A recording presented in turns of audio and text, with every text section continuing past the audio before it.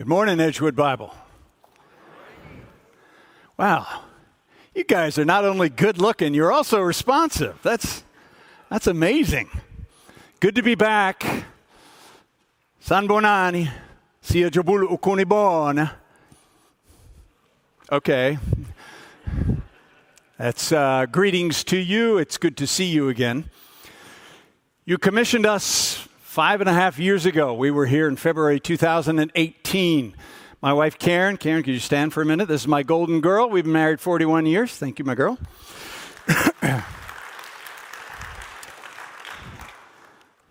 You sent us out on a mission by the grace of God to bring the gospel to the Zulu people of South Africa. And so we've come back to give a report because it's been a long while. We have grown older, and so have you.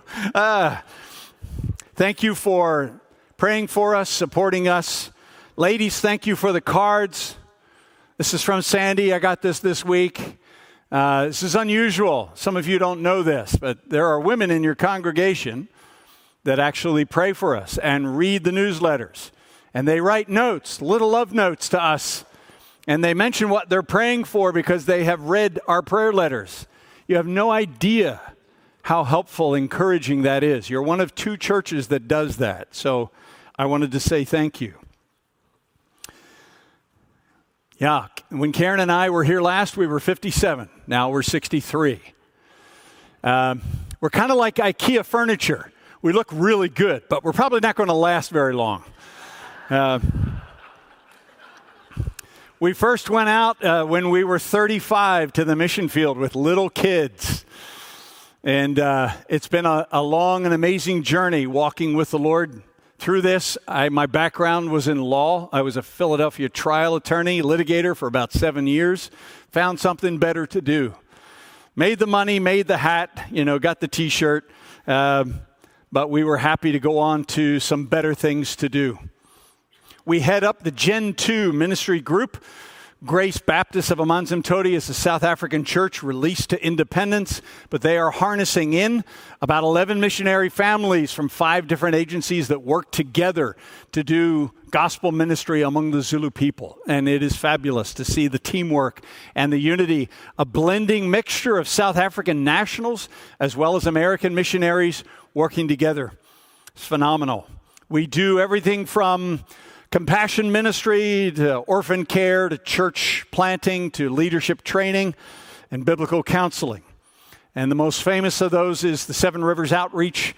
You can pick up our prayer card. You can gather information about it from sevenriversoutreach.org. We are blessed. Sometimes Karen and I come out from there, a day of work out in the rural areas, 90-degree heat, and we say, yeah, we live a charmed existence. We are living the dream. Even though we're old, we're living the millennial Gen X, Gen Y dream. We're out there working with AIDS orphans and we're training pastors. I just can't think of a better thing to do with my life.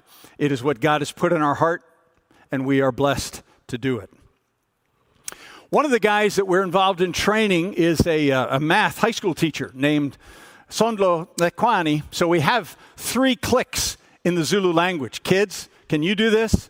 So the Q is a sound. Like tick-tock? No. Some of you are slapping your tongue against the roof of the bottom of your mouth. It's not. That's 2 sounds. It's like a clock. Good. Some of you have it. Others of you are linguistically challenged. So if I say, Lenisu, you speak the truth.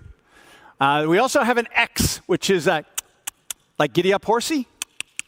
Okay, good, very good. And the C is like a tisk, tisk. Yeah, good, very good. So if you say, I'm knocking on your door, can we please have a discussion? Can we please have a talk? That's... Okay, got that? Okay, never mind. So Pastor Sondlo's name, Ekwani, so it begins with a C, Ekwani. He grew up as a pretty typical Zulu kid. Like nothing, no food in the house. Never knew his dad, lived with his mom. and lived with his grandma. So his grandmom was a Sangoma. She was a witch doctor. So Sonlo grew up, went off to university. They had enough money to get him to university, and as he was studying, someone had a university outreach and led him to faith in Christ. It was great. And a whole group of these young college students start to study together. They were discipled. They learned biblical counseling ideas. They started to actually learn how to lead a Bible study and how to preach. And he was growing in his Christian walk when all of a sudden his grandmother died. Now, in the African traditional religion, which is ancestor worship, a Sangoma is one who communicates with the dead. So communicates with the ancestors. You're not used to this worldview. We don't think this way. You ladies, you're cooking on the stove at home, and then your kid comes in and is running, "Mommy, he hit me!" And so you turn around and you're tending to the children who are fighting, and then your cell phone rings, and all of a sudden, this flame goes up on your stove, burns the back wall, burns, the air vent and everything else, and you turn everything off. Man, I should have been more careful. But sometimes the Lord allows these things to happen. Got that? There are 3 realms of existence: the physical realm, the spirit world, and the God realm. Normally, when you've got a problem, you talk about it in the physical realm. I should have been more careful. Or the top realm. God sometimes allows these things to happen. I guarantee you, none of you women said, "It's our great departed grandmother. She's angry that we cut down the tree in the back." Huh? You probably never thought that, did you? With the Africans, everything in life is driven by the blessing or the cursing of the ancestral spirits, the living dead who are all among us. They are in this room, according to them. If the sound goes out or the PowerPoint ceases to work, they have this fear. So a person who is the mediator between you and the ancestors is the Sangoma. And she goes through this thing, warning guys about the movie Encanto. We don't talk about Bruno, no. I've watched it. I was horrified to watch it. I wouldn't talk about Bruno either, because what Bruno did, casting down the herbs and the bones in the middle in that circle, dude, that was straight out of animism, communicating with the dead, things forbidden in the scripture. Moana's communicating with her grandmom. Yeah, Disney's pushing this whole line. Disney Plus membership dropped by 10 million in the last quarter, I understand. But they got issues. From an African worldview perspective, we're looking at that and we're like, egads. So when a grandmom dies, the idea is the spirits that possessed the grandmom, that enabled her to communicate with the dead, pass to her grandchild, be it a daughter, granddaughter, or a grandson. So here's Sonlo. He's a believer. He's studying at university. He's growing in his faith. All of a sudden, she dies. They have the funeral. And about a month later, he wakes up with terrible nightmares, tremors, wakes up in a cold sweat, absolutely petrified. The next night, same thing. The next night, same thing. And then all of a sudden, he starts to get blisters and boils breaking out on his skin. And he was afraid. And he went to his friends, and he's like, all he had to do was open his shirt. And all the Zulus are like, the call of the ancestors. The ancestral spirits are calling you, and they will torment you until you give in and receive training to become a witch doctor. So Sonlo gathered with believers, and they said, well, the ancestors are not among us. The ancestors are in heaven or they are in hell. So we know who's causing this. It's the evil one, jerk. Defeated foe, but he doesn't know, so he's still causing the trouble. And they're causing these manifestations in poor Sonlo. So the believers gather together, they pray, they fast, They call on the Lord, the power of the Lord against the power of the evil one. And it all stopped. Hallelujah. Our God reigns supreme. Now, you probably haven't dealt with this in Edgewood and Puyallup recently, but this is life in Africa. And some people ask, why is it in Asia and Africa you get more demonic manifestations? I don't know. I'll ask the Lord when we get home.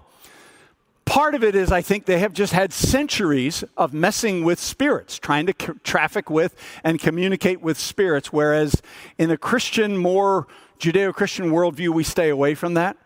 And so they have sown that, so there's a lot of activity.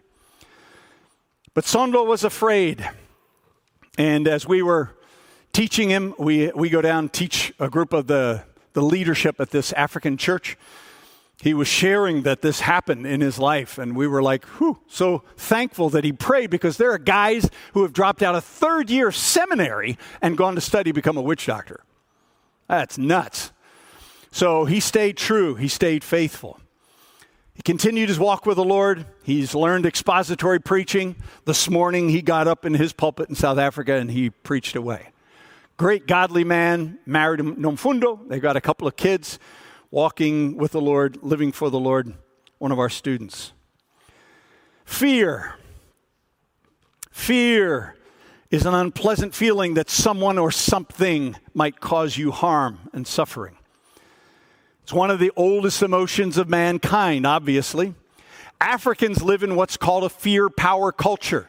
They are afraid of their community, and they are afraid of the living dead, the ancestors among them. Their life is dominated by fear. When you're coming up on an exam at university, you've got to pass this. What would you do? You say, I'd study hard. They study hard, but they also get a chicken, cut its head off, pour the blood of the chicken on the family tree. And we're like, ancestors are spirits. Yes. You are worshiping them. Oh, no, we do not worship them. We are only honoring, venerating them. Why does a spirit want a blood sacrifice? We do not know. Yeah, you don't know. I'll tell you why. Because the evil one loves counterfeit blood sacrifices. And so the Zulu are very similar to Israel in the Old Testament times. The Zulu believe in one God. And they have a limited fear of that God. They believe he's very far away. He doesn't really care about what we do. But they also believe in all of these other competing gods. And they offer blood sacrifices, just like the Canaanites did. So that's very much what we're kind of like missionaries in Canaan. They live in a fear culture. The culture is driven by fear, not wanting to go out at night, fearing the spirits around them. We bring the gospel of Jesus Christ, which can deliver them from a life of fear and teach them about the love of God and the power of God that can overcome the evil one and bring them to a life not driven by fear, but driven by selfless love. Obviously, not all fear is negative. The gospel begins with the fear of the Lord, that we are facing judgment for our sins, that one day we will meet our Creator to whom we are accountable, and every secret sin, every thought and motive which is sinful that nobody else knows about, not even your wife or husband, not even your brothers or sisters, all of those things will be evaluated. And knowing the fear of God, then we present them with the love of God. The Jesus Christ, God sent Jesus to die in our place and for our sins, to deliver us from the judgment that was due to us and reconcile us with himself. And now in our restored relationship with God, we still fear him, but we also love him. And this fear and this love work together, strangely, side by side. We're going to look at that this morning. Which should we focus on more? Fear of the Lord or love of the Lord? So this morning we're going to look at moving beyond fear, looking at our progression to maturity in Christ. Our text is 1 John chapter 4, verse 18. 1 John chapter 4, verse 18. South Africa, we say 1. And there it is. And you see I've highlighted the words fear and love. As we would say, aku ko ukosaba utandueni, kepa utando o le peleleo luia osa ukosaba. Sounds so good, but I don't want to speak in tongues. There must be an interpreter. So here it is. There is no fear in love, but perfect love casts out fear. For fear has to do with punishment, and whoever fears has not been perfected in love. Father, guide us as we focus on this verse and the verses that surround it. We fear you, but not enough. We love you, but not enough. So teach us, school us, train us, capture our hearts this morning, we pray, by your grace in Jesus' name. Amen. Now, the first letter of John, 1 John, is written when John is about 80, 85 years old, okay? He's probably the last surviving of the apostles. He's writing to them to differentiate false teachers from those who are truly in the faith. And he wants believers to be convinced, to be sure that they are truly in the faith. He uses the word know 37 times in the letter. So that's obviously the point he's really trying to drive home. And he sets up 3 basic tests, okay? The first is the moral test. Are you walking in the light? As Christians, we keep God's commandments and we do not practice sin, okay? Number 2, the theological test. Are you walking in the truth? As Christians, we believe Jesus Christ came in the flesh, that he is the God-man, the only God-man, and the Messiah, the only one through whom we can be saved. And then thirdly is the relational test. Are you walking in love? So are you walking in light? Are you walking in truth? Are you walking in love? We as believers, we love other believers, and we love the Lord, but we do not love the world system, neither the things that are in the world system. So John hits this love theme 3 times. In chapter 2, verses 3 to 17, he loops back into it in chapter 3, verses 11 to 18, and then again here in chapter 4, verses 7 to 21. So our verse that we're focusing on is verse 18. That's in the middle of this third loop of love, which sounds like a teenage romance novel. I'm stuck in the third loop of love. Okay? So you see in verse 18 that fear is mentioned 4 times and love is mentioned 3 times.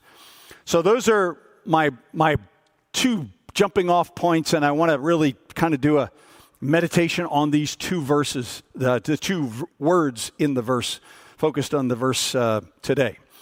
Point number 1 is looking love in the face. The word love here, of course, is the famous Greek word agape love, and you've heard it probably many times if you've been in the faith for very long. Agape is an unselfish, self-sacrificing desire to meet the needs of an object that you have, a person or an object that you've committed to. An unselfish, self-sacrificing desire to meet the needs of a person or object that you have set your love upon. Notice that it is more based in the will than it is in the emotions. Some people in South Africa adopt little African orphans because he's so cute. She's so cute. 63%, guys, of the adoptions in South Africa are disadopted later on. Can you imagine? I mean, we've heard of divorce, putting away a spouse that you made a covenant with. But can you imagine adopting a child and then disadopting the child and sending it back? That's because you didn't do it based on agape love. You did it based on some kind of phileo, warm brotherly love. I love you because you're cute. When all of a sudden you're not so cute, I'm going to return you as if to Walmart. Imagine such a thing. Agape is based in the will. Guys and girls, you better make sure that you have agape for a person you intend to marry, because it's going to take, this isn't concrete, okay, it's going to take the concrete of agape to hold that relationship together. There, got it. It's going to take the concrete to hold that relationship, because the warm, fuzzy feelings disappear at times. Be careful of describing agape as God's love. Not necessarily, no. It is a Greek idea. The word wasn't used a whole lot, but Paul in his writing in 2 Timothy said, Demas has forsaken me, having loved this present world, agape. He set his commitment love on the world. I don't know. I tend to guess that Demas inherited something big, like a big vineyard or an olive, whatever. Something grabbed his attention where it's like, I can't do ministry anymore. I got this thing. And Paul was like, that's it. He loved this present world. He had agape, set his affections upon. But agape for people is good. Some people will adopt an orphan, even adopt an orphan with disabilities, sight unseen. That's agape. I'm setting my love on the child. I will learn to love them as we go along. So the section here in 1 John chapter 4 begins at verse 7. Beloved, let us love one another, for love is from God. That's cool. Very interesting. And whoever loves has been born of God and knows God. So love comes from God. That is, when you become a believer, agape love is a free download. Are you following me? It's an optional download, but it's a free download. Every believer should download God's grace to have love for the unlovely and the unlikely people in your life. God is love, the famous phrase in verse 16. So if God's Spirit is living inside of you, it cannot help but manifest in this love. The fruit of the Spirit is love. Number 1 on the list, Galatians 5. If the Spirit of God is in you, this love, this self-sacrificing commitment to bring value and meet the needs of others is going to manifest in you. You say, well, I'm an introvert. Get over it. So are my wife and I. My wife's got amazing people skills, much better than I. You know, be careful. Some of you, she'll come up and, how are you doing today? And she'll look right in your eyes and you're like, can I talk to you about my deepest fears? People just like open up, talk to her. But she's an introvert. She goes home and she's exhausted, you know? But the Spirit of God in you, as you are filled with the Spirit, it will manifest this agape for each other, for the Lord. It's really cool. Look at verses 12 and 13. No one has ever seen God. What a bizarre phrase to put in the middle of a discussion of love.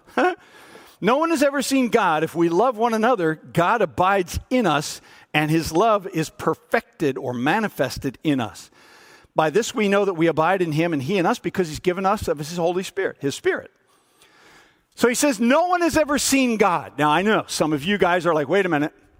Didn't Daniel 7, he saw the Lord, you know, the Ancient of Days, right? Isaiah chapter 6, I saw the Lord high and lifted up. What's that? They saw God. Moses on the mount, he saw God. No.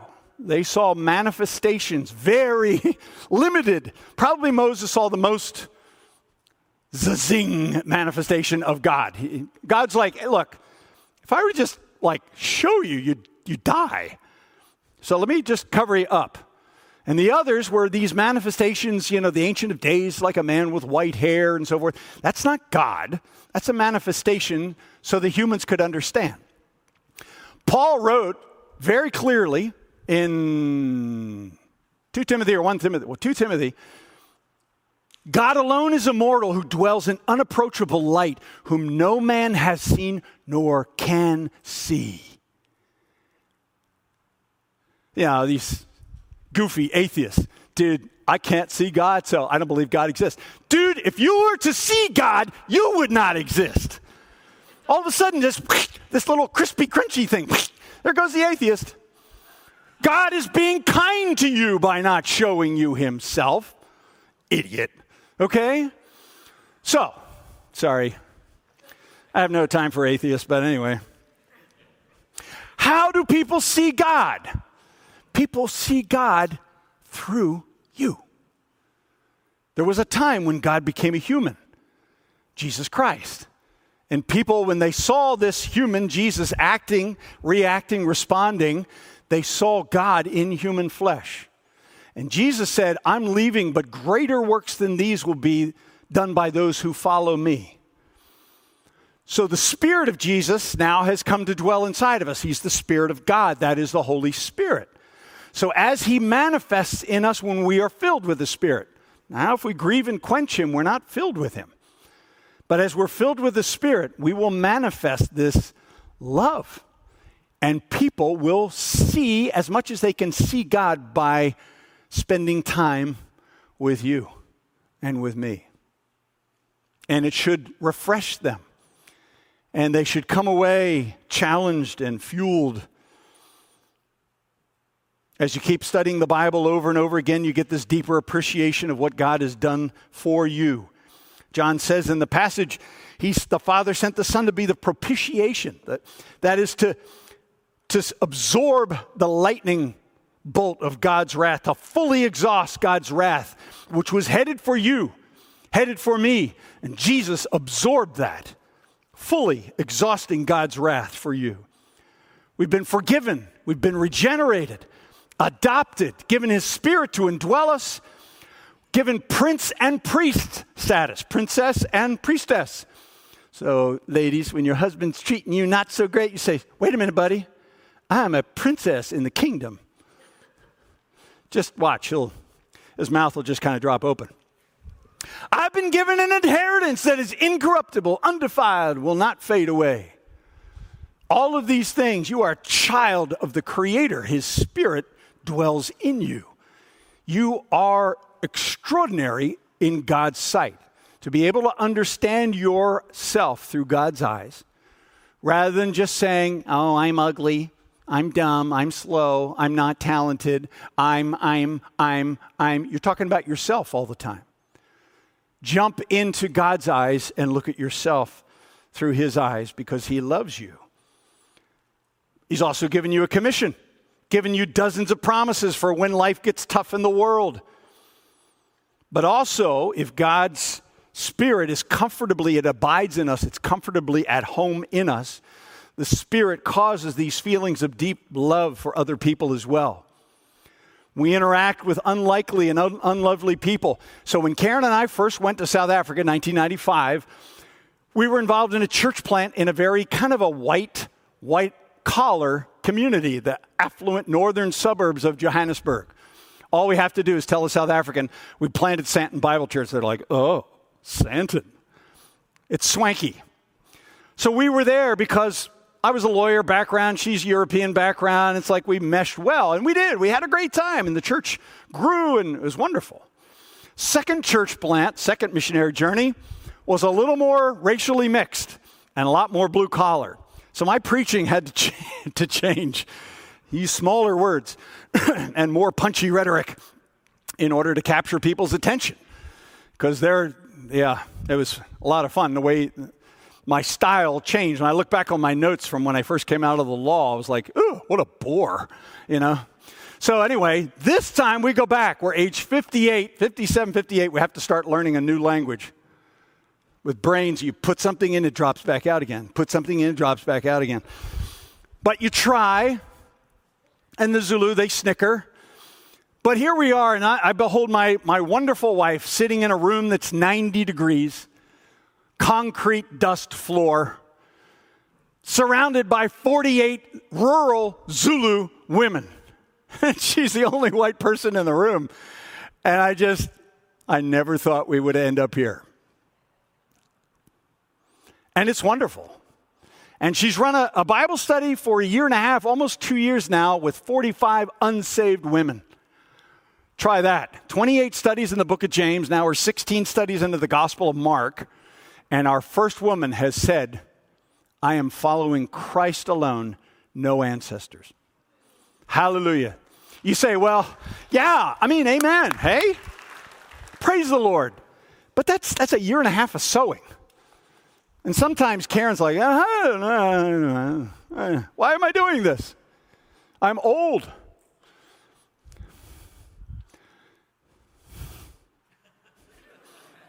And then God gives fruit, and we burst into tears.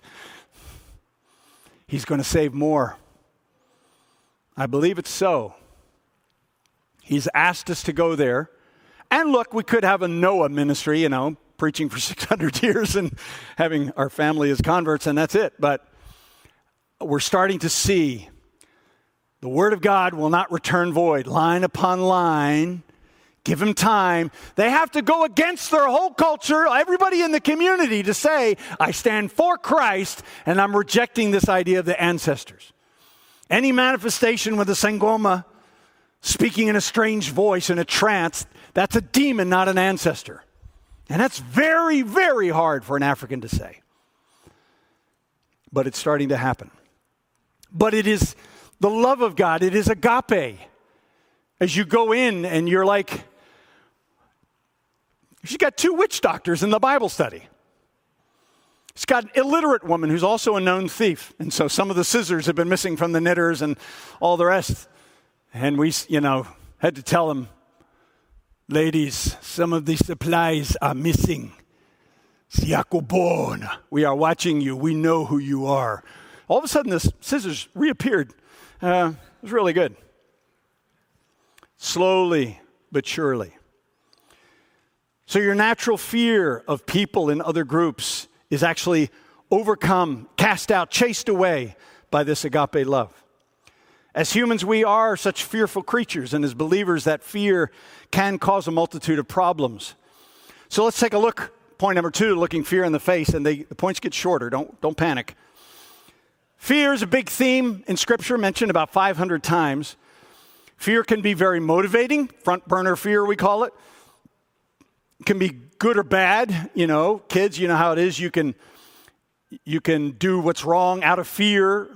For your friends, you can lie, you can steal, do anything that your peers want. That peer pressure, fear of man. Or fear can be good. You work hard to make the team. You are pushing, you're afraid you won't make the team, and so you push hard to pass that test, to hide in a storm, to run from the lion. No, we learned you don't run from a lion. You stand square to a lion and then take one step toward the lion. That's a whole nother message. Okay. You obey the law. You obey the Lord, the fear of the Lord. Fear can be a good thing. But fear can also be, as many of you know, debilitating and even paralyzing. What we call back burner fear, anxiety. Always these fears operating in the back of your mind, destroying your mental and physical health over time.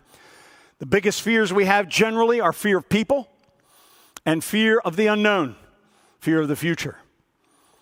Fearing people, you know what the Lord has said. Proverbs 29:25, the fear of man brings a snare, but whoever trusts in the Lord is safe.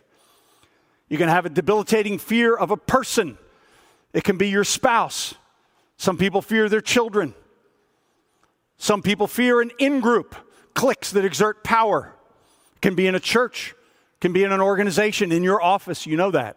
The power holders, the in-group. You can fear an out-group. Immigrants, refugees, other people groups. Those people.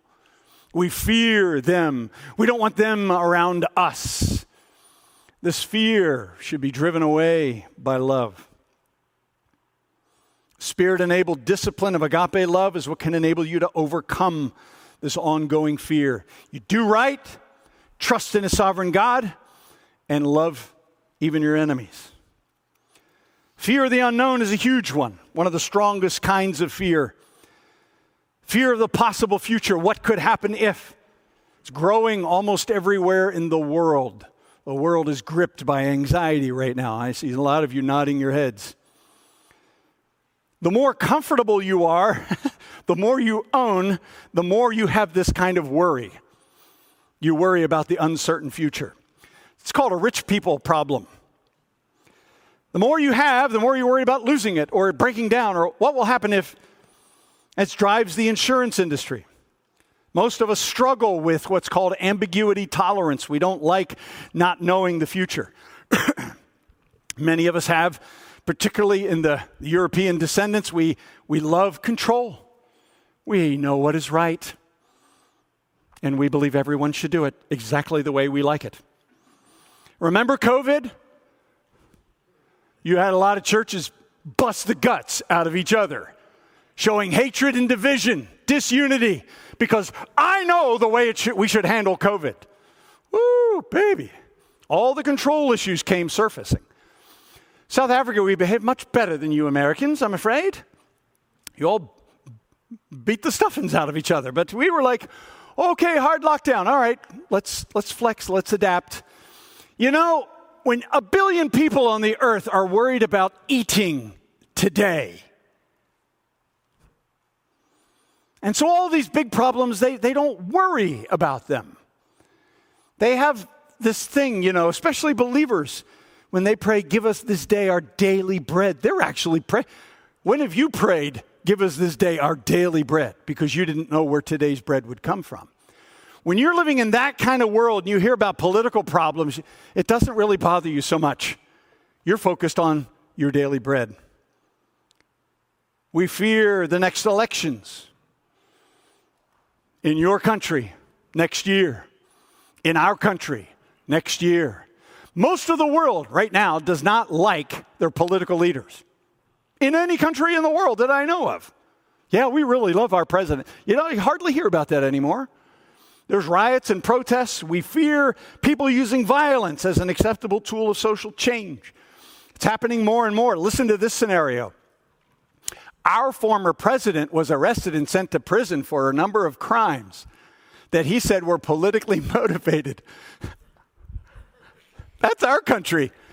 And when he went to prison, the country went nuts. You're like, oh, Tell us more. Yeah, we destroyed about 25 malls, were emptied of everything in the mall. And 150 shopping centers were emptied. 300,000 people lost their jobs because of rioting and looting, because of political motivated protest. I caution you, you never heard Jesus going around, yeah, that's Caesar. He's corrupt as can be. Yeah, that's Caesar. He's having sex with men, sex with women. That's Caesar. John the Baptist caused a fuss about Herod, and he got sent to prison. Jesus avoided it. Paul avoided it. Corruption in politics? Absolutely, all around them. What's our job? Get the gospel to people. It is not get Christians in office. I understand that's important. I went to law school because I was one day going to run for office. Hallelujah, I did not go into politics. I would be a dead man today if I had done it.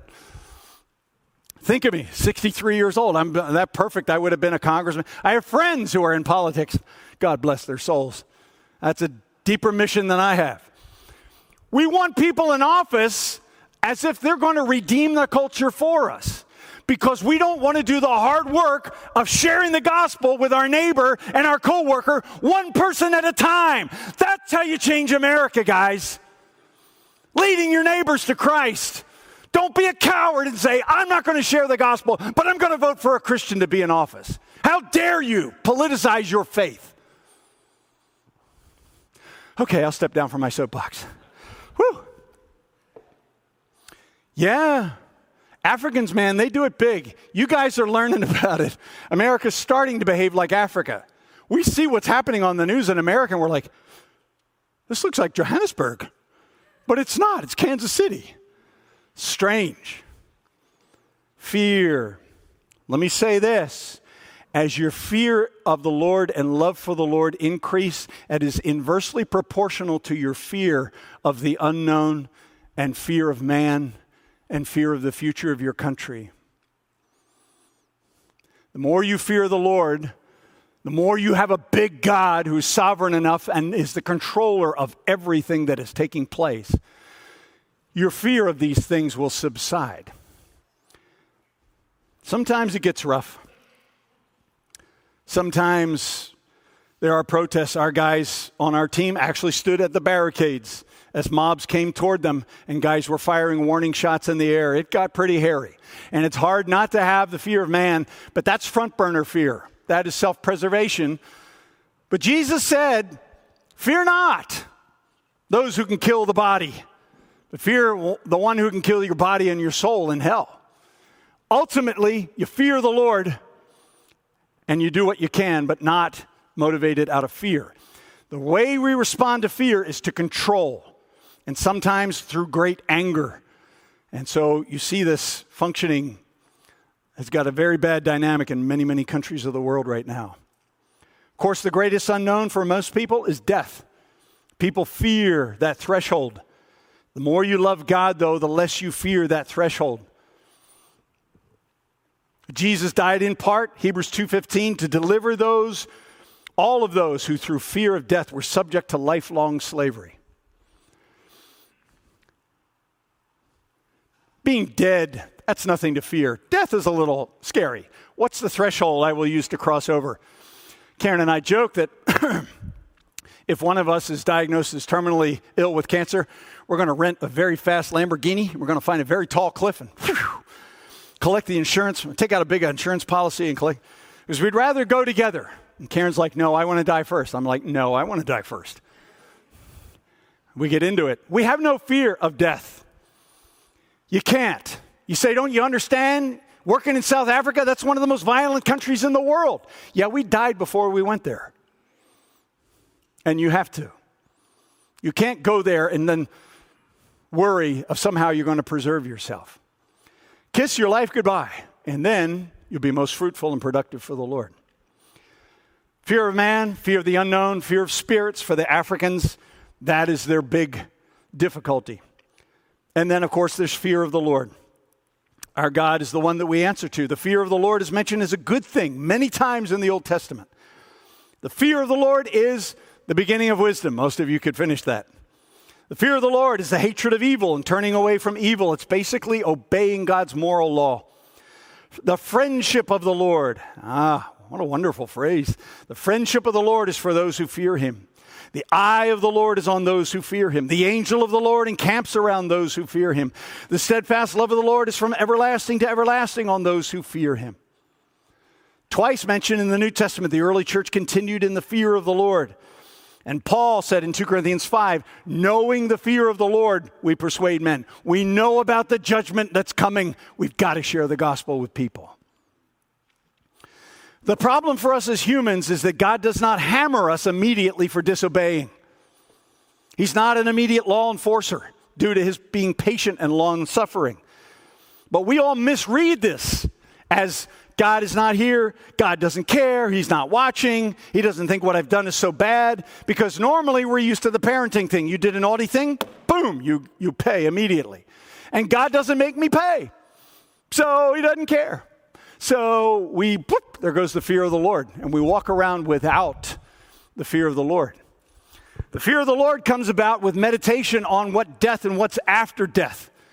And if you don't meditate on it, you fill your life with noise and activity to avoid thinking about what is coming. And we stop fearing him. Point number 3 is the harmony of fear and love. The fear of the Lord is the beginning. It is the baseline motivation for obedience. It's the beginning of wisdom. The fear of the Lord is the beginning. It's not the sum and substance of wisdom.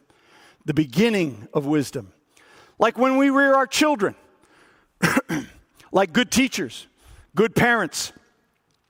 Let them fear us first. Got that, children?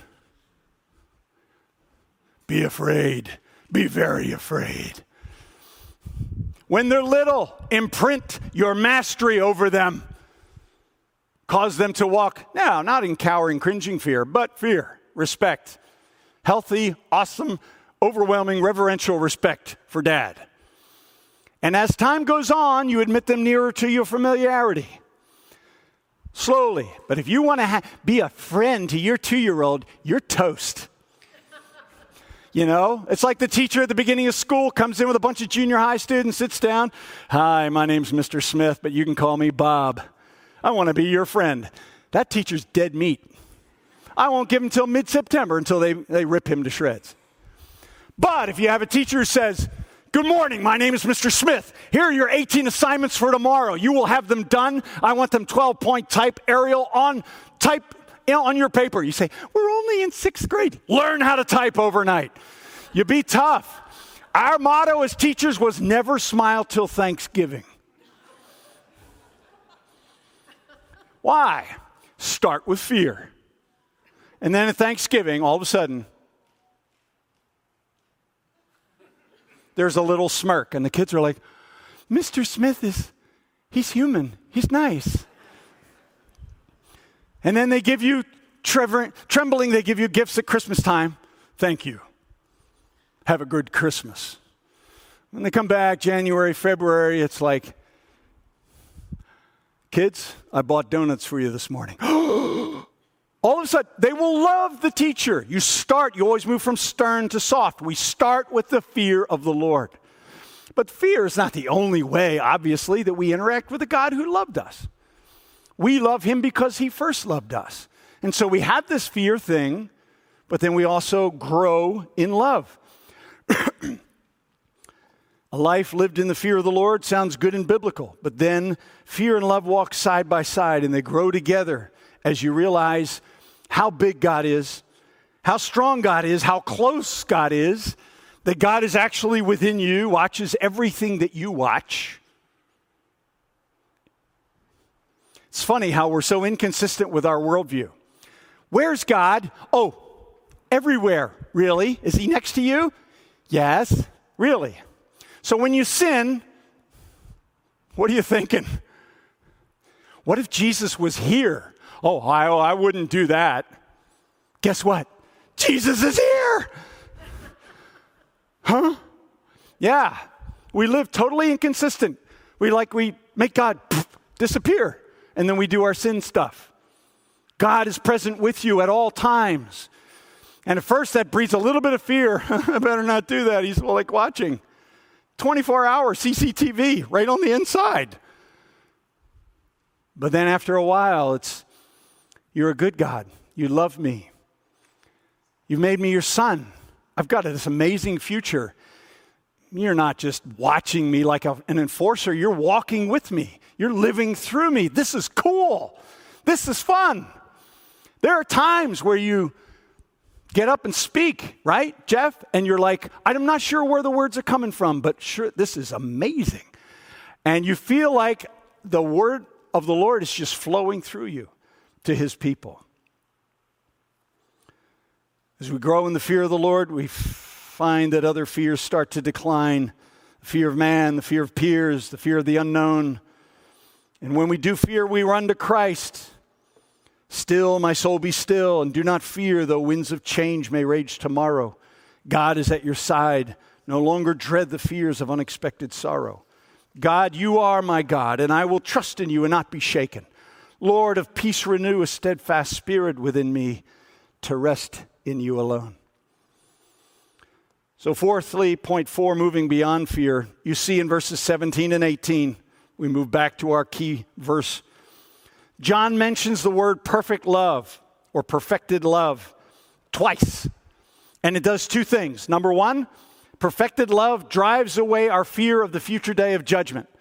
We can face death and face God with confidence because we are living as Jesus lived in this world, filled with his Spirit, loving other people selflessly, telling people God's truth. All our sins are taken care of. When God looks at us, he sees the righteousness of Christ. You are continuing the ministry of Jesus Christ on this earth through his Spirit that dwells in you.